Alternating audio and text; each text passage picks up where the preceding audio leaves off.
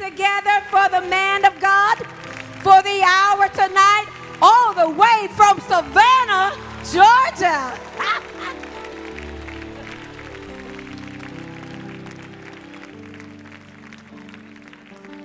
Well, let's all remain standing for just a second. You've already prayed, but you know, this is like home to me, and I just love being here. And you like me too? Come on, I like you a lot. I want to always invite Savannah, because they like to tune in. Can we give Savannah, Georgia a big hand? They're tuning in today, rather. Can we give them a big hand? Have you ever been hurt in your life? Have you ever felt like you needed to be healed? There's a series right now going on healing. And I believe that God is a healer. But for some of you, it's not just physical pain. When you look in the mirror, you're not as well as you thought you'd be. Some of the things that's happened in your life, you thought you would have gotten over by now, but it's still holding on to you. I don't know what you dragged in here with you, but I want to help you leave it. Come on, amen. I want to help you leave it today.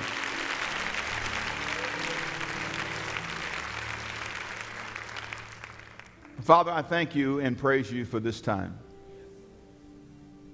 I thank you for the pastor and wife of this great church. I thank you for the great grace and leadership they bring. I thank you for the opportunity to be here. I pray blessing upon today's message. I pray it lifts hearts and changes minds and redirects families. I believe by faith that you've called us to gather today. And I believe you've called us to be better today.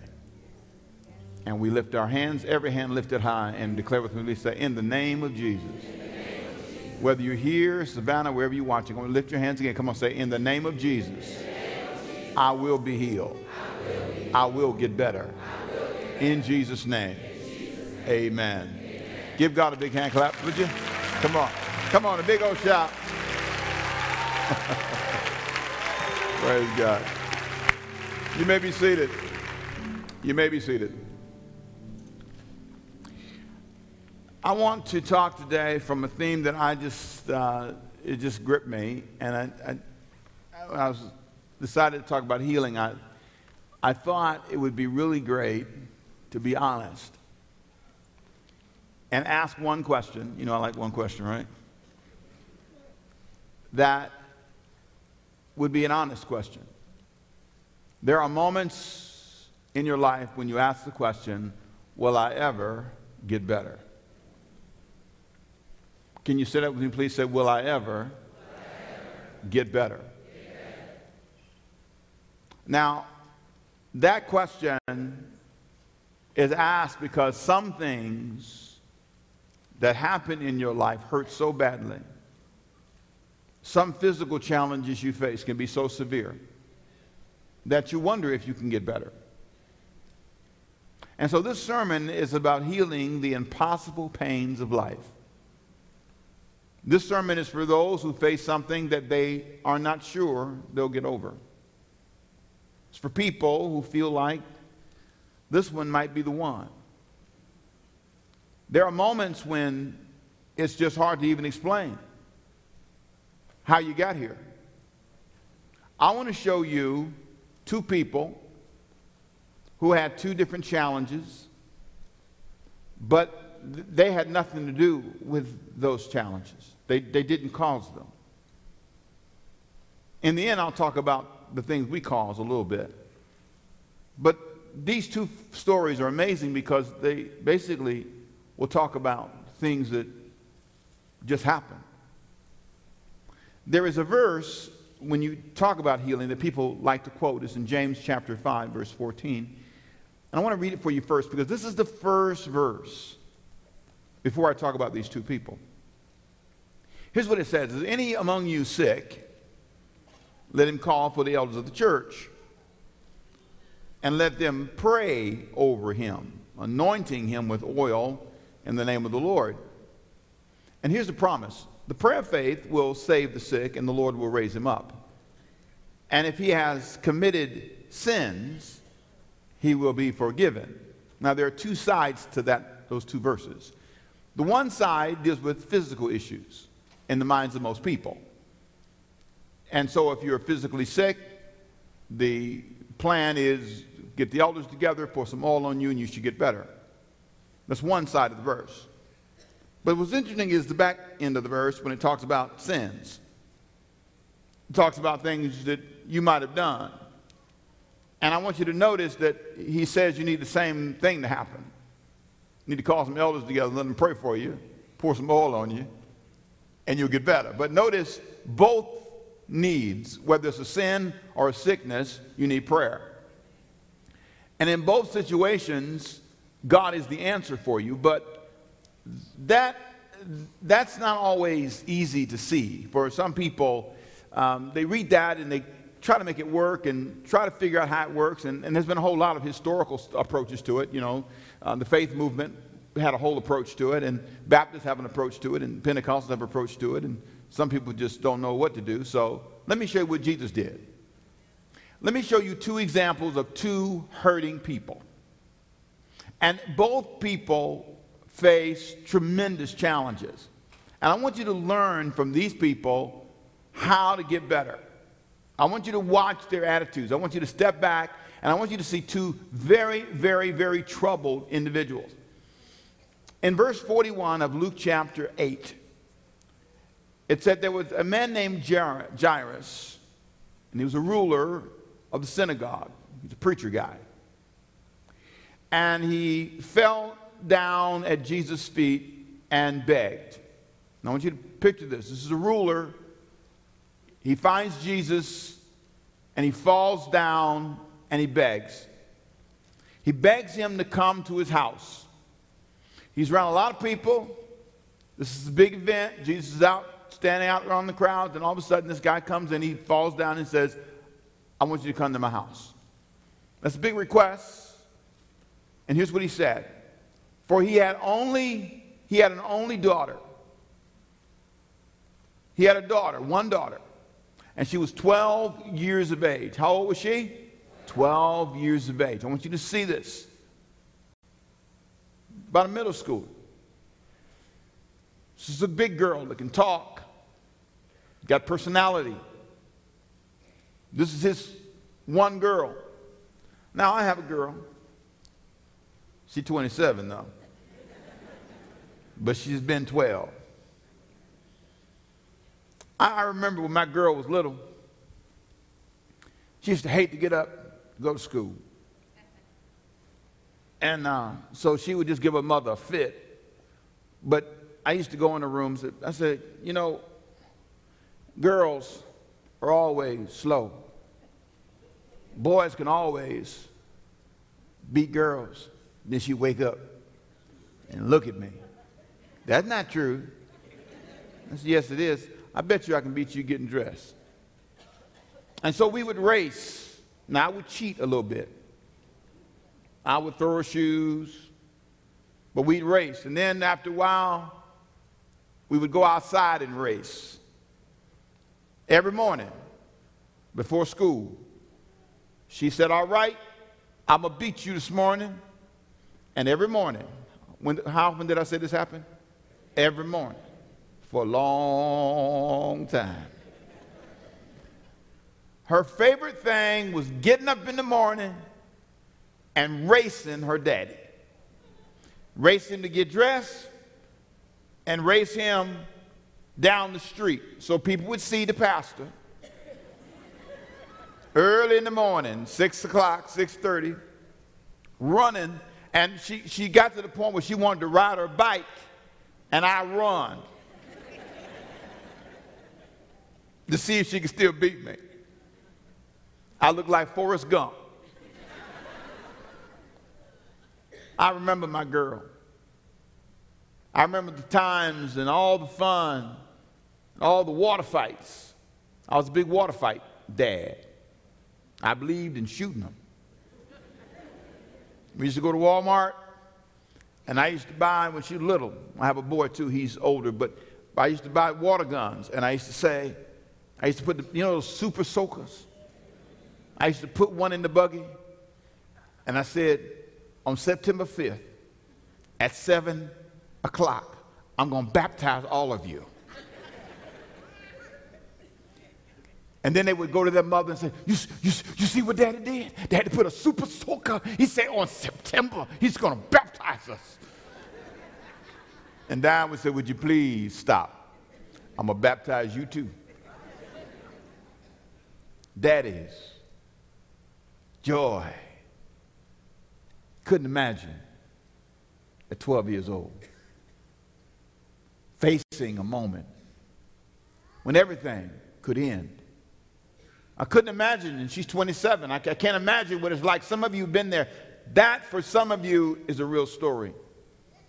You have a 12-year-old, you have a child who's physically challenged. You have a pain that's hard to explain, and this daddy falls down. And let me tell you, I can understand as a dad why you'd fall down and why you would beg. Because this is your girl. And so, all of a sudden, while he's begging, while he's standing around and all of this is happening, he's desperate, and all of a sudden, he's interrupted. Another problem shows up. While he's telling this story, a woman with an issue of blood, in verse 43, interrupts his story. Have you ever been telling a serious story and somebody jumps in front of you? You ever had a moment when you were telling how you felt and all of a sudden somebody else comes up with their problem and verse 43 just interrupts his story. And it says a second person, a woman this time, having a flow of blood for 12 years, who had spent all her livelihood on physicians and could not be healed by anyone. She pressed forward, came up behind him in verse 44 and touched the border of his garment, and immediately the flow of blood stopped. But I want to go back to the first guy for a second, because now you got to understand, he was first.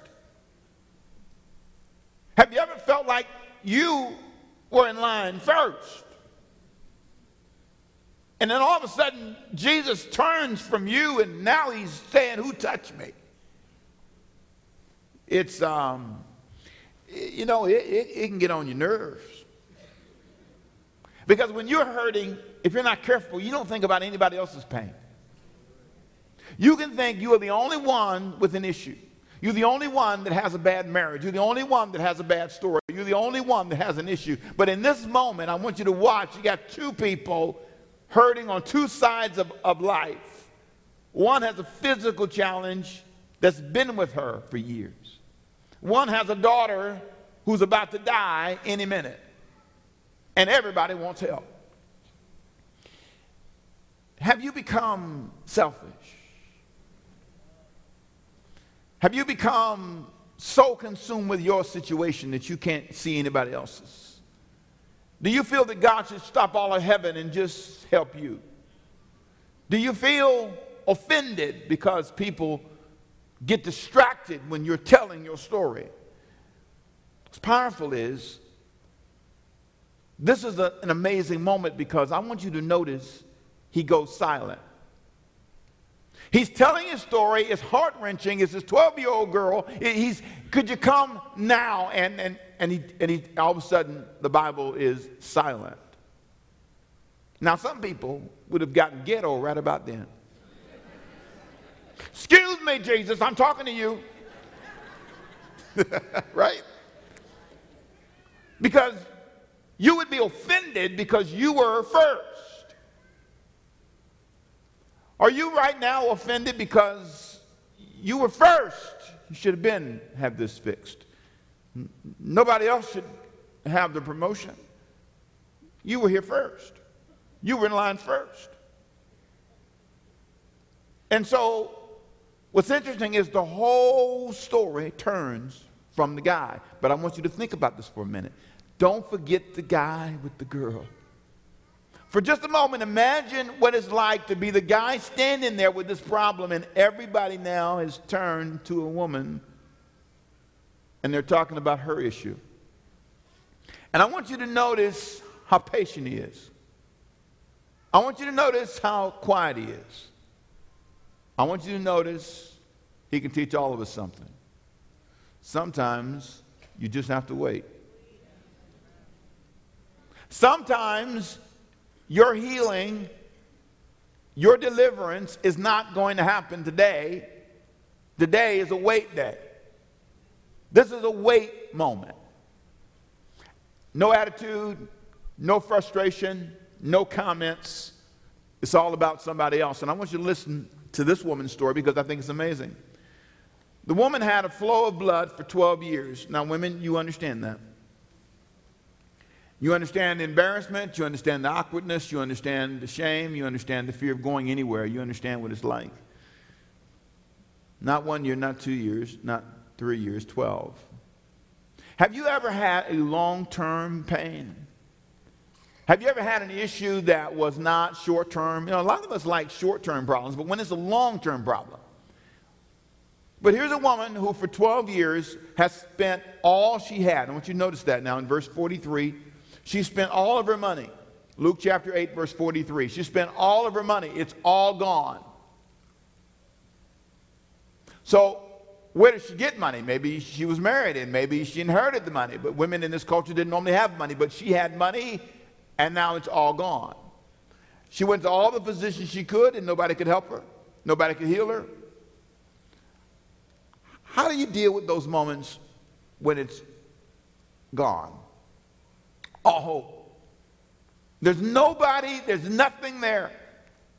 She hears this amazing thing. She hears, there's somebody coming in town that can help me.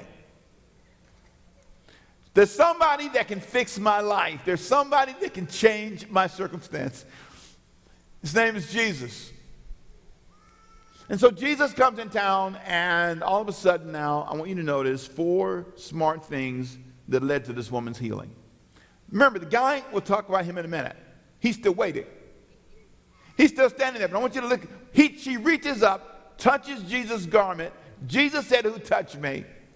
But there are 4 smart things she did. Number 1, repeat with me, please. Say, she reached for help. Come on. She didn't just sit there. She said, I'm going to keep trying. I like this woman. She got spunk. She says, I'm going to go to every doctor. I'm going to go to every appointment. I'm going to try everything I can. I'm not going to just accept this life. I'm not just going to accept these circumstances. So number 1, she reached for help. Number 2, she refused to accept there was no options. Come on. She refused to accept there were no options. Come on, say it again. Come on. She refused to accept that there were no options. There's always an option.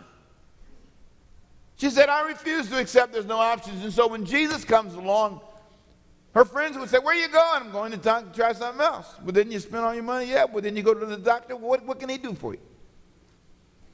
Well, he can do more than you talking to me.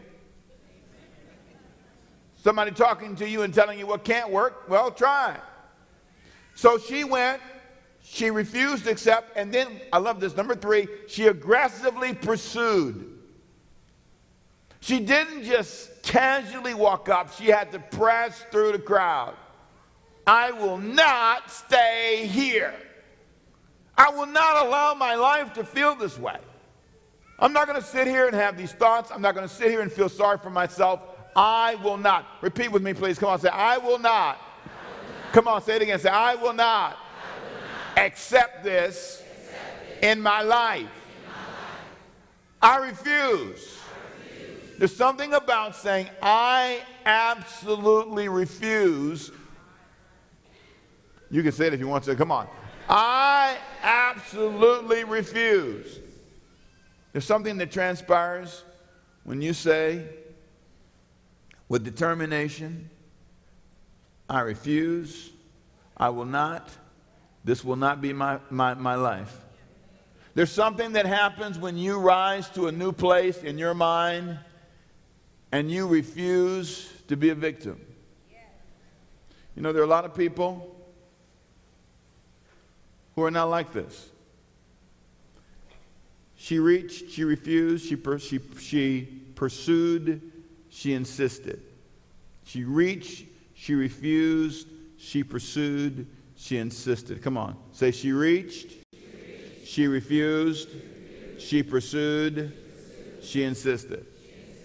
A lot of you are asking God to do things, and he says, but you seem to like where you are. You seem to enjoy telling people how you feel. Oh boy, it's hurting today. Right about right there, man. I'm telling you, it's back hurting day. It's back hurting day. It's up there, go to knee. It's my knee every now and then around. It's just right there. It's just there it goes. Hold on for a second. Give me a minute. You know, some of us are really pitiful. We really are. I mean, if you really think about it for a second, we're not like this lady. This is a spunky, will not quit, will not give up, will not back down, will not bow down lady. Now, a lot of ladies, let me tell you, you know what your confusion is? You think that if you are ever persistent, if you're ever aggressive, you're not being humble. And we confuse women. The whole teaching on submission confuses women. Because women think submission means docile, weak, and then you're supposed to always play dumb. When the man asks you something, you say, what do you think? And if you ever are aggressive about your life, if you ever decide you don't want to be broke anymore, if you ever decide you don't want to be sick anymore, if you're tired of being out of shape, if you're tired of that, and you ever stand up and go to the gym and make yourself strong, then somehow, so you're trying to be like a man. What? This is a bad woman. She cut the line and the man is waiting.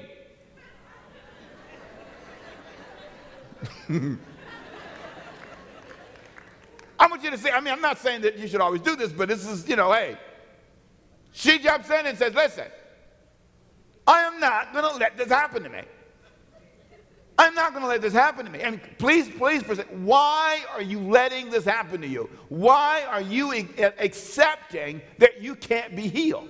Why are you accepting that you can't do better? You know, okay, listen, let's say you got a man, okay, let's say you have a relationship, okay, and it didn't go right and he's gone.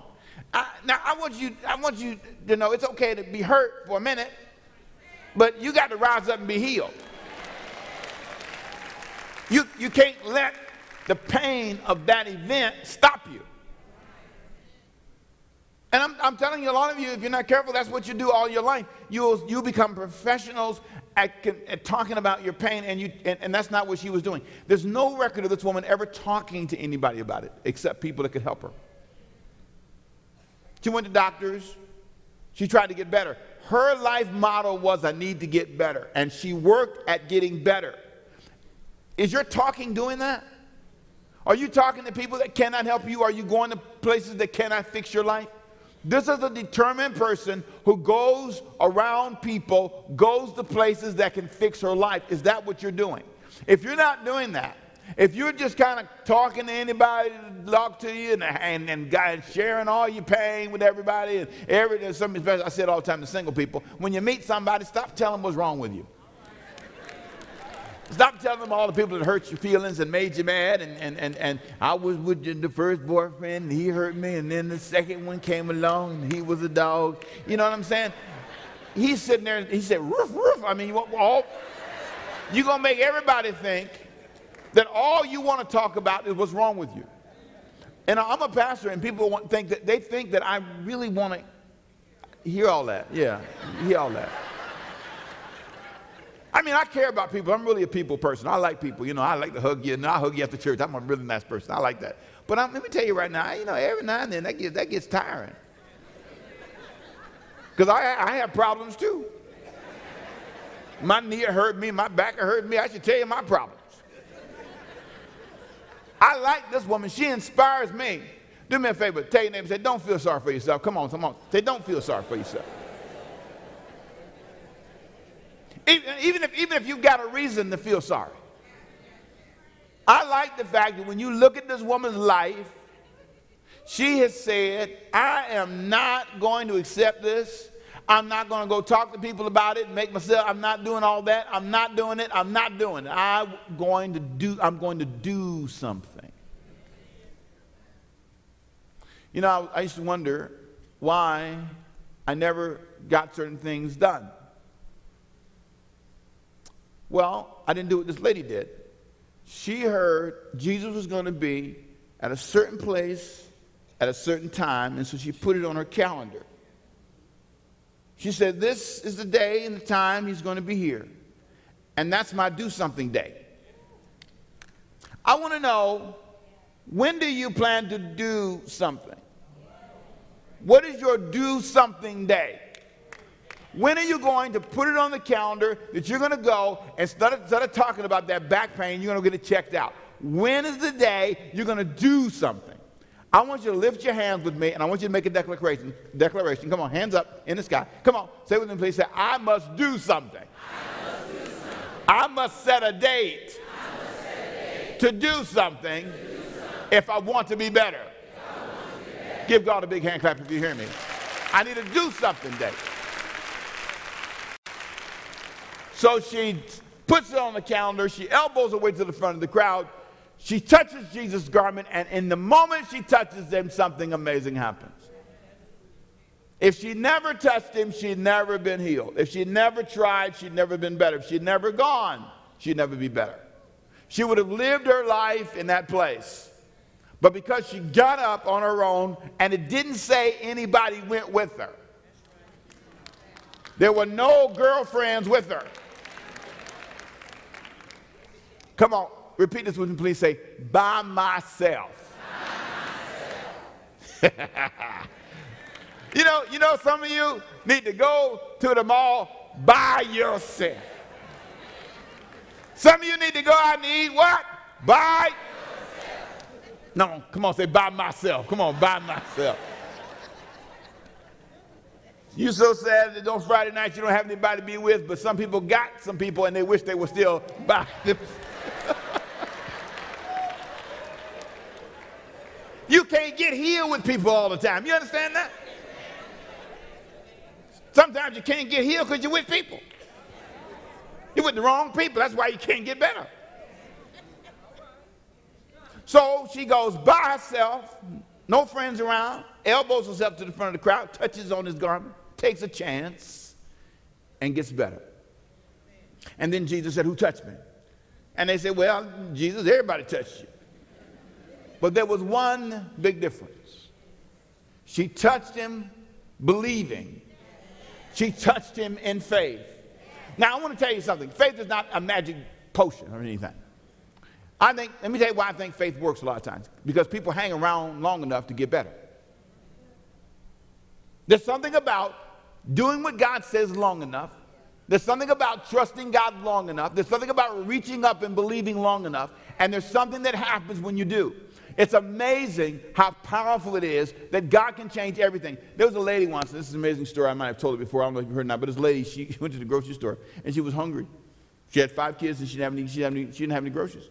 And she prayed. She said, Lord, I need some groceries. And she said, the Lord told her to go to the grocery store and shop. She goes to the grocery store.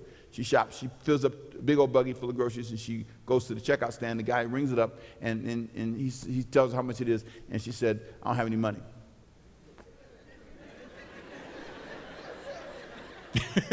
Now, don't try this, okay? All right, you hear me, all right? Some of y'all going to jail tonight. Don't try this. Powerful story, though.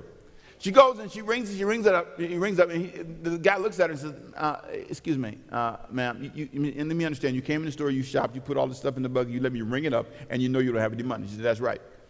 She said, I have 5 children. I was praying, and God told me to come to the grocery store and shop, and he'd pay for it.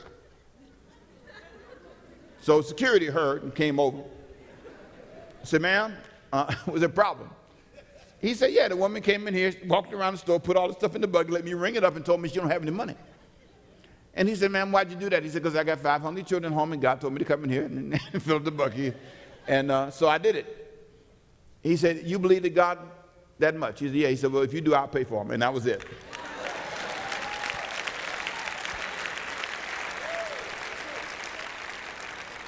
Now, I want to say this one more time. I did not tell you to go do that tonight. But there's something fantastic about believing God. And there's something about believing by yourself with nobody to help you. There's something about trying and saying, I'm not going to accept this. I will not live in this place. I'm not going to live on a job I don't like. I'm not going to have a physical body that's all out of shape. I'm not going to accept this in my life. Please understand, the guy's still waiting. Going back to the story, what's it like to be the guy who watched this woman get better? Everybody's cheering her on. Everybody's clapping. She's crying. And you still got a dying daughter, and everybody's forgotten you. Have you ever been the person waiting? Have you ever been the person waiting, and we're celebrating your sister, your cousin, your friend, the neighbor, and all of a sudden this person who cut the line is now celebrating? Verse 49 is one of the most profound verses because this is now going to turn to the healing of the father with the 12-year-old. Listen to what Luke chapter 8, verse 49 says. It's amazing. While he was still speaking, while Jesus was still talking and conferring about this lady and all this interruption, someone came from the ruler of the synagogue's house saying to him, it's too late. Your daughter is dead. That must have been a moment. Don't trouble the teacher because it's over for you. It's a bad moment. You could really now get angry and say, if she hadn't cut the line, if we hadn't spent these few minutes dealing with her issue, maybe something fantastic could have happened for me. You know, this is where you really could become pretty aggressive and pretty selfish. But what's profound is he didn't say anything. There's no record of this guy saying a word. He didn't say a word when he was interrupted. He didn't get into a bad attitude. He waited patiently. And when he heard that his daughter died, I'm sure he's broken, but he still didn't go in a rage. You know, I like this guy. I want to be like this guy. When a bad day comes, I want to be calm. I may be upset, I may be just deeply disturbed, I may be struggling, I may need God's healing, but some kind of way, if it doesn't come when I want it and like I want it, I don't want to turn ugly. Even though I can justify it, you know what I'm saying? You ever seen people that are sick and mean? Bring me my bedpan. No. No, get it yourself. No, I'm not bringing you nothing. No, you call me like, talk to me like that. Get it yourself. Get it yourself. Tell me what? Ask me nicely. Smile when you're saying it. You got to be careful when you feel you got a reason to be cranky. You know what I'm saying? Not this guy. He was calm, cool, amazing. So the Bible says this. Watch what happens. It's amazing. While he was still speaking. But when Jesus heard it, verse 50 of Luke chapter 8, he answered saying, the first thing, and I love this, he says, repeat it with me please, say, do not be afraid. Come on. That's the first problem, isn't it? Whenever you need healing, whenever you need something, it's fear. It's fear. It's just absolute fear. What if I die? It's fear. He's afraid. Now understand, somebody just told him his daughter is dead, so maybe this is justifiable.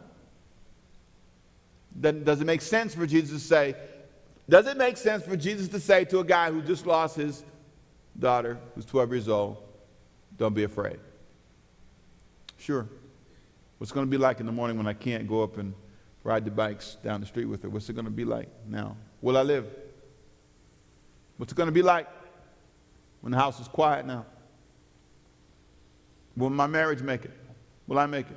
A lot of reason to be afraid when you have loss. And see, some of you need to really understand the reason you're struggling is because you're not sure how you're going to make it. You're not sure what to do with these emotions. So you're afraid. Why don't you just pause for a minute and just, maybe you're right, preacher man, maybe I am afraid.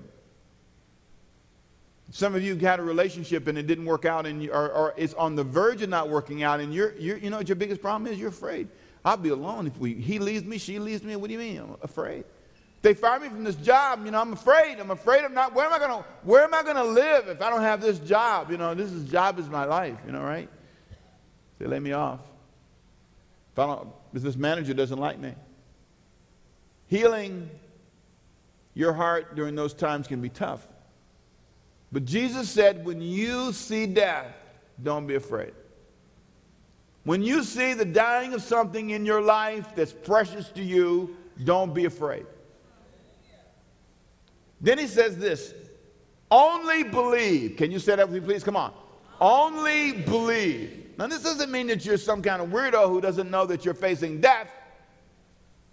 You have to just say, I don't know how. I don't know what method he will use, but I will be okay. And he tells this guy, he looks at this guy who's waited in line, who's not said a word, who's not complained about anything, only believe. I want you to only believe. This is not about anybody else around you, your mother, your friend. Nobody else may be able to believe, but I want you to believe. When you're standing on the doorstep of death, I want you to only believe. There's something about that. But what's more amazing is what happens next. Because here's what I want you to see. Something is about to happen that's going to be unique. God's about to do something that has never been done in this man's life. He's in a whole new land.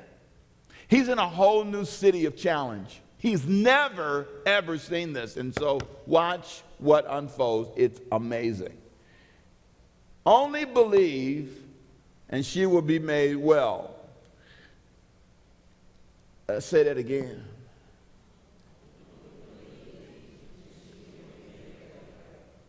Yeah, that just doesn't make sense. Well, look at verse 51. And when he came into the house, he permitted no one to go in except Peter, James, and John, and the father and mother of the girl. Nobody else can come in here. This is now about to be one of those moments. Now, I want to tell you a secret. God doesn't invite everybody to the miraculous because they don't believe. So miraculous recovery in your marriage may never happen because you don't believe. Miraculous recovering in your body, you don't believe. One of those shows that had the people who lost all the weight. It's a fascinating show to watch sometimes because you say, boy, I didn't believe they could lose that. When I saw them try to run, it was like this here. I said, oh, Lord, Jesus, they can't. And then later on, about another whole month, man, they're sprinting. I said, wow. Sometimes in your life, the biggest reason why you will never get better is because you've got the wrong people in the room. And you don't have the vision to put people out. You can't say no to people. You can't take everybody with you everywhere. Not if you want to be better. Now, if you want to stay where you are, you keep the same people with you, and you'll have the same challenges. But if you want to get better, if you really want to get better in your life, you're going to have to say, these are the people that can come in. Now, these are people, let me tell you, Peter, James, and John were being trained for a level of ministry that everybody wasn't going to be exposed to. And Jesus wanted them to see for themselves. I want to put them on the front row, and I want them and this father to see something that nobody else would believe. And I don't need anybody in here who's going to question me. I don't need anybody in here who doubts me. I don't need anybody in here that's going to say, don't do that. I don't need anybody in here that says, I've accepted this.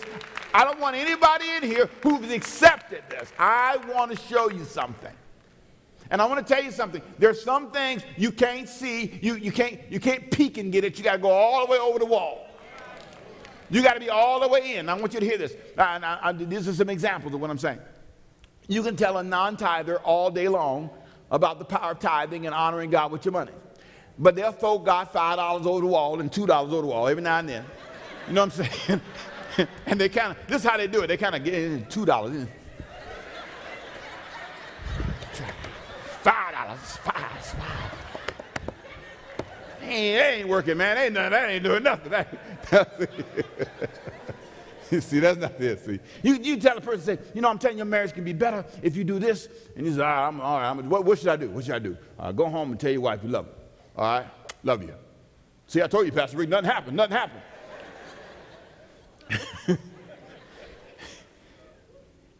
You can't, unless you all the way in. Unless you are all the way committed. Unless you're all the way in. There's something about Jesus only shows certain people certain things.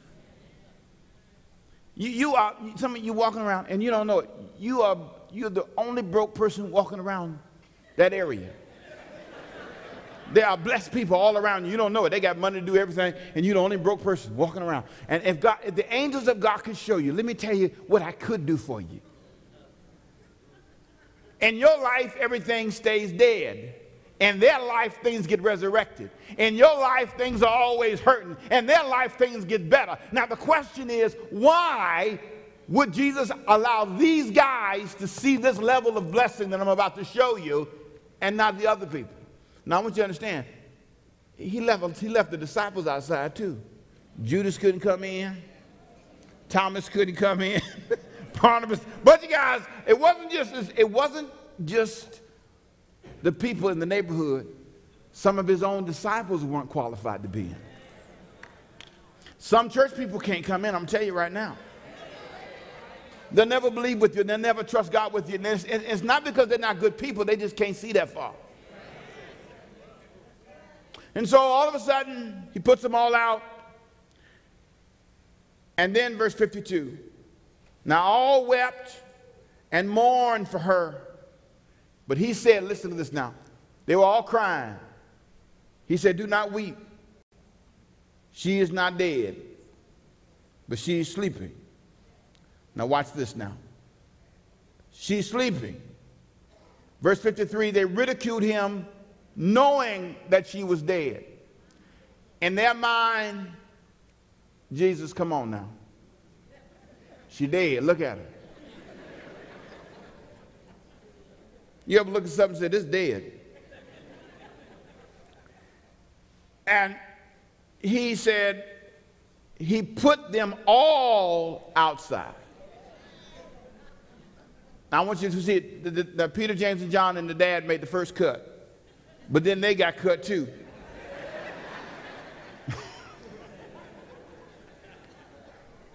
It's an amazing story. I mean, you know, these guys were fine. For first cut, all the disciples. Now, Peter, James, and John and the dad, they in. But then by the time Jesus got to talking, and he said, now she's not dead.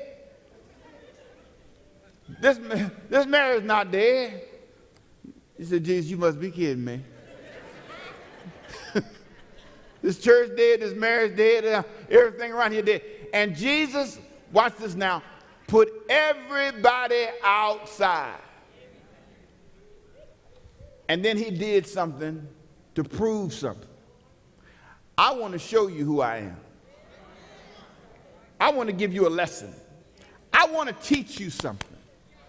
You may not be able to raise the dead, but I can raise the dead. You may not be able to fix something on your own, but I can fix it. You may not believe, but I know what I can do, and I don't need your help. I don't need your help. I'm going to help this girl. I'm going to heal the girl. I can't get you to see it, but I'm going to heal somebody, and then she's going to be better. And every time you see her, you're going to remember who did it. Now I want you to watch this story. Now I want you to watch this. Look at what happened. I love this part.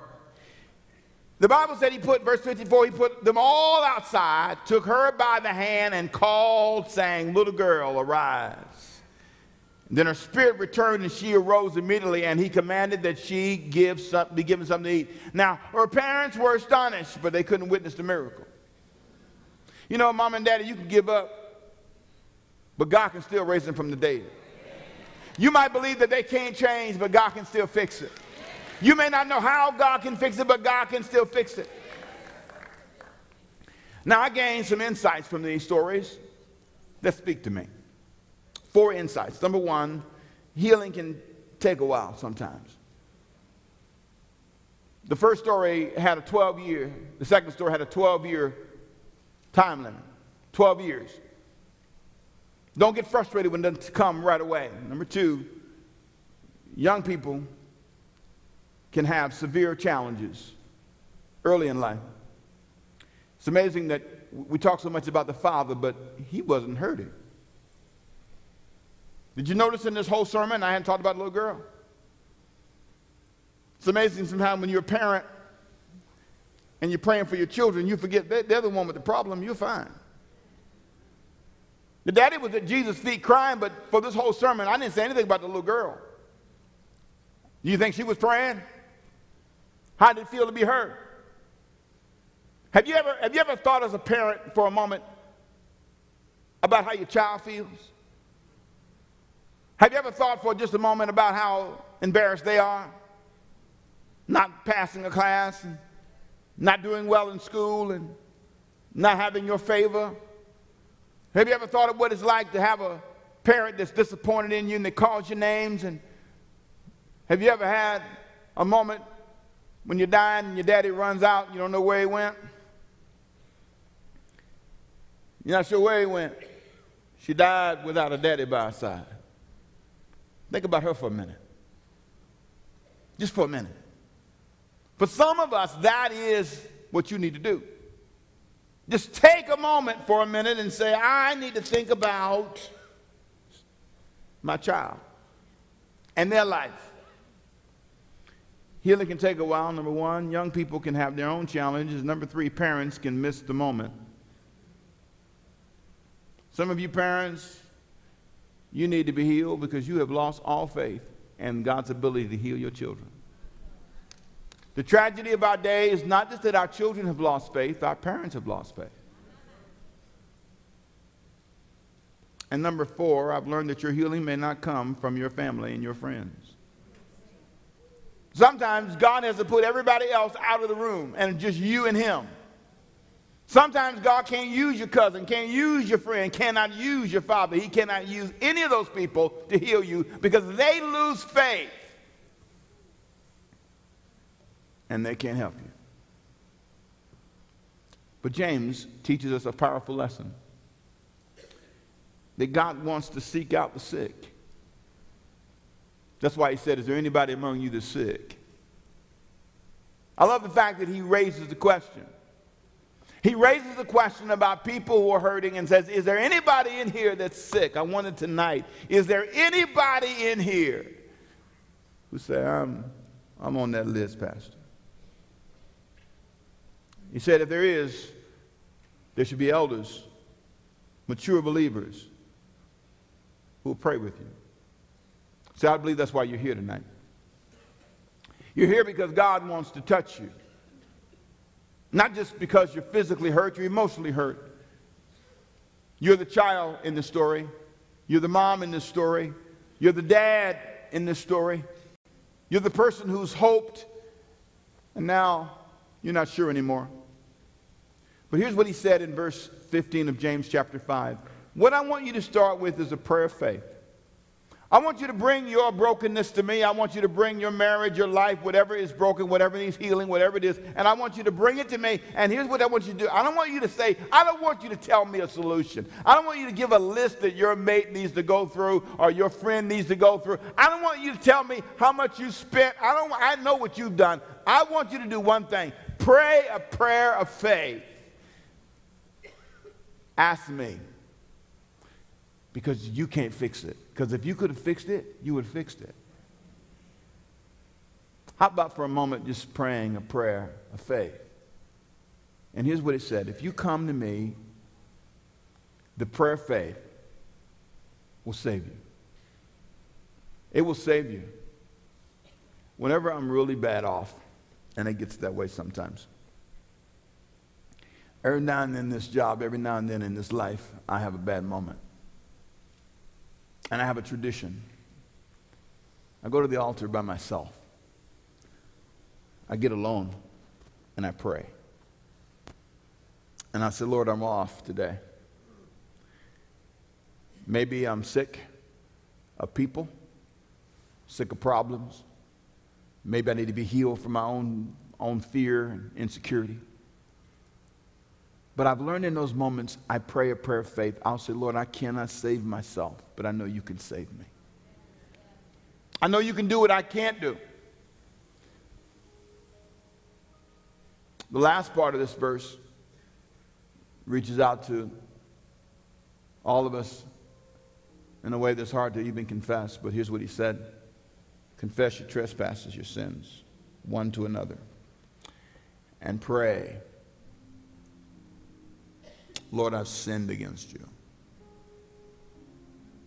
I've done things I shouldn't do. Boy, that's hard to say, isn't it? It's hard to confess and say, here I am. There are many pastors I wish had just done that. Many leaders. So, Lord, I've carried so many weights that I've lost the ability to carry anymore. I've lost my way. What have you lost today?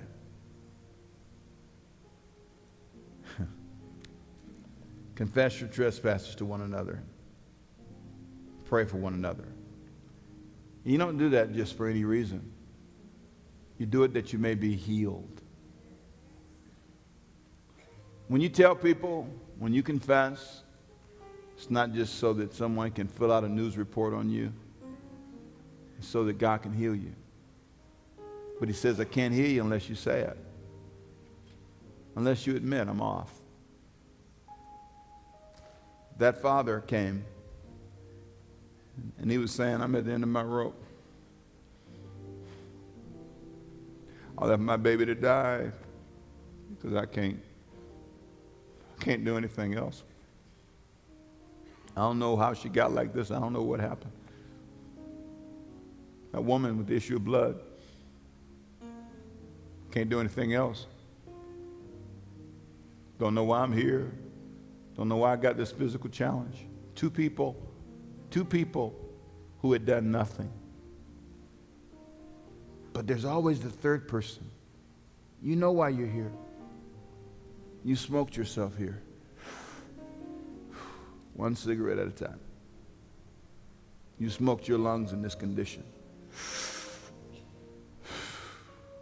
One cigarette at a time. You know why you're here. The reason that this is in this verse, confess your sins, is because you were a part of this. You were a part of this issue.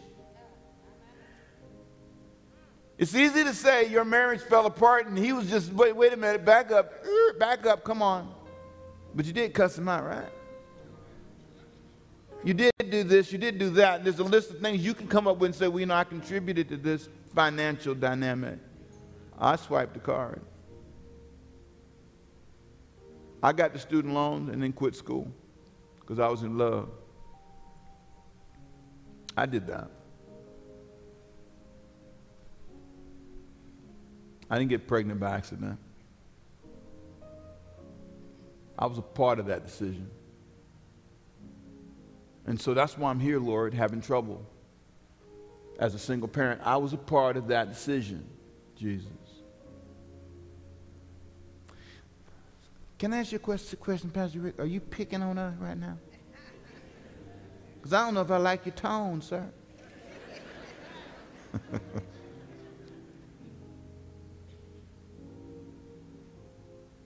My mother was a single parent.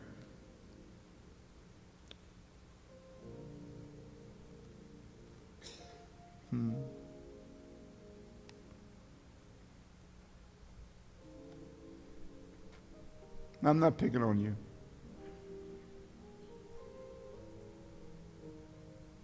She looked at me and wanted better for me. Own your part of own your part of this. Stop beating up on your daddy, on your children's daddy, as if you had nothing to do with anything. Come on.